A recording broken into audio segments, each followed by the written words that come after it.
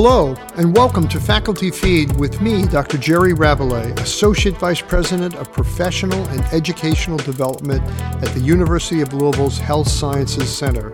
With me are my co-hosts, Dr. Stacy Sainer, Director of HSC Professional and Educational Development, and Dr. Laura Weingartner, Director of Research for Health Professions Education.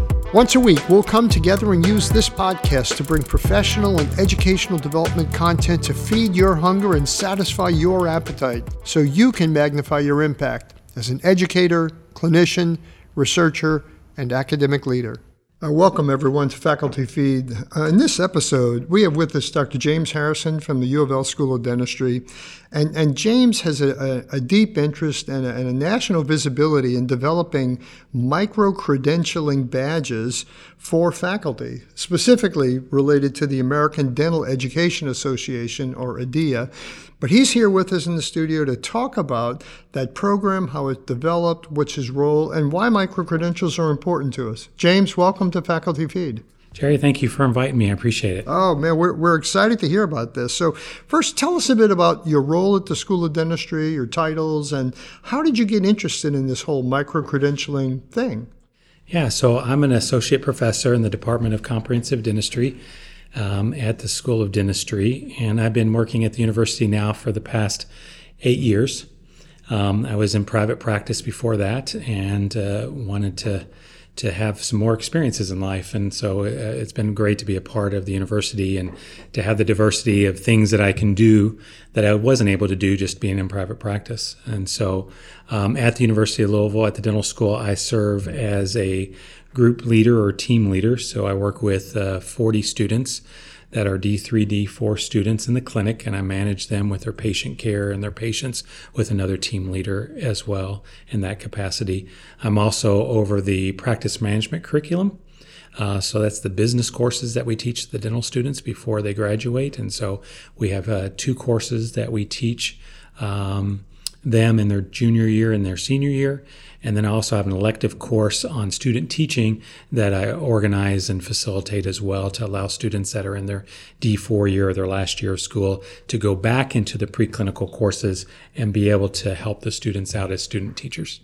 As I understand, many of your colleagues in the School of Dentistry came from private practice. That must require a really reshifting of your mindset of how you get interested in this. So it sounds like you've had an education interest for some time. And is that part of what drew you back in? Yeah, so I think if we go back to when I was in dental school, we had a dean, Dr. John Williams, who really supported the students in getting involved with ADEA. And so I, as a student, was involved with ADEA and got even involved in some of the leadership positions through the Council of Students at the time and served on their board. And so that was my first introduction into education, was going to those meetings as a dental student. Wow, so that's great. So your linkage to ADEA, can you tell us more about what that looks like now? Yeah. So since I came back into education, I knew I wanted to get involved with ADEA again because I had such a good experience as a student. And so I started attending their national meetings and found out that there was a section on practice management. So other people that teach practice management at the dental schools across the U.S. can come together and share ideas and the ways that they are teaching and helping students to learn the material. And so that's where I started. And there was an administrative board that section had, and so I volunteered to be the secretary and then became the chair-elect and then served as the chair of that section on practice management. After I completed that service, I was just looking at other opportunities to serve within the organization.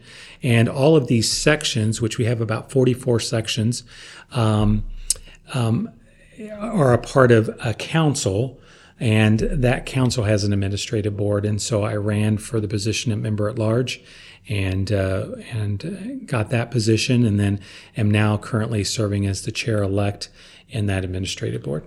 Wow, so you really have a very deep engagement with ADEA at a national level, involved in dental education and how you make it better. So let's pivot then to micro-credentialing. Tell us about that, your interest in it, and how this relates to these badges that you and I talked about last week. Yeah, so with micro-credentialing, This started in IDEA probably a year or two before I was involved with the administrative board. So they were talking to the Council of Deans and the Council of Faculties and trying to find out a way that we could recognize our faculty members for the work that they're doing. And so this concept of micro-credentialing came about. It was focused a little bit differently than where we ended up with it.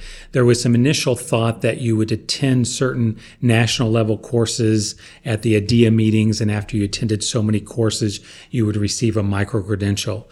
But we really wanted it to be more than that. We wanted people to be able to take the things that they were learning, put it into action in their daily teaching and interactions with the students, and then be able to show how they've done that. And so it really kind of morphed, and I was a part of that process there of morphing that into something that was more of a peer-reviewed, portfolio-based micro-credentialing program.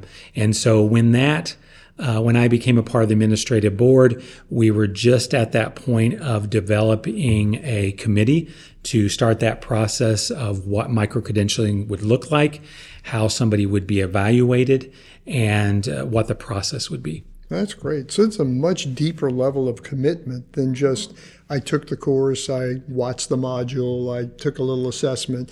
You actually have to develop something and put it into practice and have somebody review it that knows whether or not that was a valid way to use that information. So congratulations on first helping to be part of spearheading that kind of thing. Tell us a bit about the specifics. What are the areas you can get a micro-credential in? Yeah, so currently we have 5 micro-credentials, and so we wanted to start off with some micro-credentials that we thought would apply to a larger audience. And so we came up with developing a teaching philosophy, promoting critical thinking, technology integration in didactic teaching, facilitating small group learning, and promoting inclusive and humanistic learning environment. And so those were the 5 that we started with the idea that this would continue to grow as interest grew as well. So it strikes me these topics are topics that are broadly generalizable, Stacey, to everybody, all faculty in the HSC campus. They're not uniquely dental topics, but I understand you would have a dental application for these particular areas. So that's great. What might an artifact look like for each of those good topics? Question, yeah. Yeah, so that's a great question. The artifact would be something that would show how you've put the work into practice. And so an example of that might be something like maybe a peer-reviewed journal article that you've written on some type of research associated with critical thinking. So obviously something big like that's been in a journal would be obvious as something that you could submit. But there could be other things that you could submit as well that would be just as important in showing that you've been able to put it into place. And so it could be lesson plans. It could be learning activities. It could be some type of learning assessment materials, videos, presentations or recordings, case studies, case materials that you've put together for your course. So there's a wide variety of things that you could submit as part of your portfolio. Sounds like a relatively comprehensive list. That's absolutely wonderful to be able to provide that type of opportunity for any faculty. Yeah, I think we wanted to make sure that it wasn't just one thing that we were looking for, because that really kind of puts people in a box. We wanted to give people to use their creativity, the things that they're doing in their courses, to be able to take the knowledge that they've learned in a specific micro-credential and put it into work and show how it's being successful in teaching the students. If you're a faculty using this micro-credentialing system, you submit an artifact. Does someone actually review it? Like, there's a person on the end that's actually looking at this artifact? Yeah, so this is how the process goes. And so I'm going to take you kind of from beginning to end. The first part is obviously professional development. And so say I'm a new faculty member and I'm wanting to learn more about developing a teaching philosophy. Well, the first thing I do is I've got to learn more about that, right? And so that could be courses that I take, courses like our certificate program that we have here at the University of Louisville. It could also be articles that I've read, maybe continuing education courses that I've taken as well. So professional development has to occur. For our faculty that have been doing this for many years, that has already occurred. And so, you could be ready to submit for a micro-credential, or you could be maybe a year or so away, to gain that professional development.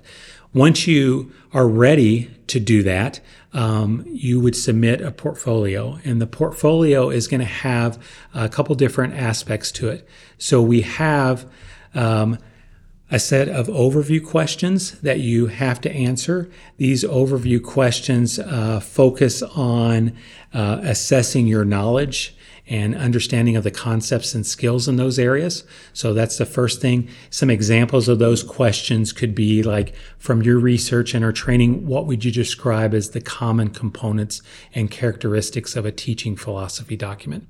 So that would be an example. So there's a series of questions that you have to answer associated with these overview questions. The next component of it is the reflection questions. So this gives the applicant the opportunity to critically self-assess their portfolio artifact and their learning, and maybe even identify areas that they still need to develop in that specific areas. So again, it's an opportunity for them to reflect. It could be, as an example, one question asked, in what ways can work in this topic area support diversity, equity, and inclusion efforts in dental education? And so it allows you to take that specific area and then reflect on how it might apply to another area as well. And then again, the final piece of that is then the portfolio artifact that we talked about before.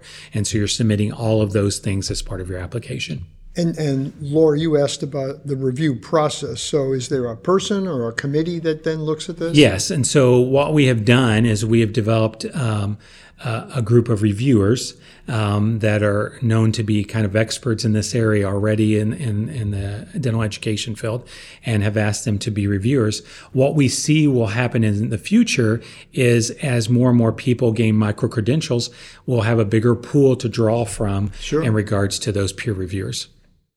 And how long does this process typically take from beginning to end? So we've opened it up to have these applications due twice yearly. So they can submit it in January or July. Those are the two deadlines.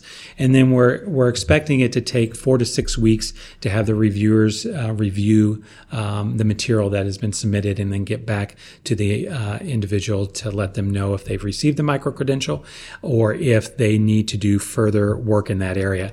And we've developed a rubric system that they utilize when they're doing that shows that they're proficient, or if they need to develop in certain areas, or if we're just requesting resubmission for further review in the future. Wow. So I have to ask, being the teacher here, how did you go about developing your rubrics? That's a great question. So as I was talking to you a little bit earlier before the podcast began, this is not something that James Harrison developed alone. I'm not smart enough to do that, okay? I get to be the mouthpiece many times, but there was a group of individuals, very smart individuals, that were involved in the micro-credentialing, what we call MC-POW group, which is Micro-Credentialing Program Oversight Work Group. You can see why we came up with the short acronym of MC-POW. So we were chaired by Allison Doubleday, who is a PhD at the University of Illinois Chicago College of Dentistry. And then we also had Matthew Mara, who's a dentist and also has a master's in education at Boston University, Henry Goldman School of Dentistry. We also had Zinky Sen. She's a PhD at the University of Pacific, Arthur A. Dungy School of Dentistry. And then another member of our board, Doreen Vanderhoeven, who is also a PhD at the University of Texas School of Dentistry. And then Ben Izagari, who is our IDEA staff liaison and senior director of faculty development in e-learning, was a part of that micro-credentialing group and helped us to develop this rubric system. Well, Stacey, it sounds like there's a powerful team behind this. I love this. So how did you start creating this rubric? So one of the things that we saw as we were looking at the research on micro-credentialing, and specifically looking at some of the negative things that were being said about micro-credentialing, was the lack of consistency across the board of how micro-credentials are awarded, and having a consistent rubric system that you would evaluate these micro-credentials. And so when we set this up, those two things were very important to us to make sure that those things occurred. And so when you look at our rubric system, sometimes it can be confusing because when you look at it, you'll think, well, that's the same rubric as this micro-credential. Right. Well, you're right, it is. It's exactly the same, but the content is different. And some of the questions are slightly turned to focus on whatever that content is. But the rubric system is very consistent across the board, and we plan to keep it that way as we add additional micro-credentials in the future. Yeah, so when we developed the rubric system, what we wanted to use is we used the self-directed learning principles as a guide, and we used the lens of self-determination theory as we went through this process. So if we go back to self-directed learning is about self-assessment, it's about reflection, and it's about feedback. And the self-determination theory looks through the lenses of competency, autonomy, and connection. And so by using both of those things, those helped to guide us as we developed our overview questions, as we looked at our reflection questions that we would ask the applicant to fill out, and also to put together our rubric for our portfolio as well. So it sounds like this is at the end, when a faculty member comes out with this micro-credential, they've been through a very rigorous, maybe a year or two long process for the professional development and then ultimately submission and then review and then finally receiving this badge. So I think ADIA is to be credited with the approach they've taken to take something that we're most familiar probably with undergraduate students and getting badges and credentialing, and you get a special badge in accounting to add to your degree or something. But we've not talked a lot about badges and faculty or micro-credentials and faculty. So this is a great process. Is it available to people who are not members of ADIA? Because these are very generalizable topics. Yeah, that's a great question, Jerry. And when I was invited to do this podcast, that was one of the things I thought about. So I had to reach out to my liaison there, Ben Yazagari, and I asked him, I said, could other people that are not in dentistry apply for those? And he said, definitely, they could. And that's part of these associations like the American Dental Education Association, and how it's set up is it allows others to be able to access the information and to be able to apply for this type of micro-credentialing. That's great. So for our medical school and nursing and public health faculty who are here locally at U of L, or if you're listening from elsewhere, sounds like ADIA might be a place you could go to grab one of these micro-credentials. So the follow-up question for me then is, why is this important? Why is this necessary? What motivation would a faculty member have to try and do something like this? Yeah, that's great. I think we had two goals for this program. One, from an individual perspective, why would a faculty member want to do this? And so one of our goals from an individual standpoint was to help increase learner self-efficacy. We wanted to do that for the individual faculty member. We wanted to increase learners' motivation for ongoing learning. And then to also, and probably most importantly, is really to highlight faculty effort in ways that are meaningful to that faculty member through a career advancement or opportunities for career advancement, through institutional and local level recognition, through maybe using this micro-credential to apply for grants and award applications, and most importantly, to demonstrate readiness to take on certain roles and responsibilities within their institution. Sure. And so our main focus and our main goal was on the individual. But as part of this, one of the things that we knew that we would do in this process is having a larger effect on the overall community of dental education. And so we wanted to generate a broader interest for the community of dental education, and I guess in thinking about this, in the community of education as a whole, whether it be medical, nursing, or anyone that is interested in that. We wanted to foster a community of practice around these specific targeted areas So now we would have a group of individuals that would be micro-credentialed in critical thinking or in developing a teaching philosophy. And then also for that community as a whole to be able to recognize those individuals for the work that they've done and that they are prepared to step into roles and to leadership opportunities within those specific areas. It's been a fun journey to be a part of this process and developing this program and to see it grow. And I'm encouraged by what we've seen so far. Thank you. Thanks, James. Thank Good you. to have you. Appreciate it. If you want to up your game or enhance your skills in the academic setting, this is the place to be. As together, we strive to make the University of Louisville a great place to learn, a great place to work, and a great place to discover and connect. Don't forget to check out the show notes for links and additional resources about today's episode. And feel free to contact us at facfeed@louisville.edu. That's FACFEED@louisville.edu. Join us next time for more, and come hungry.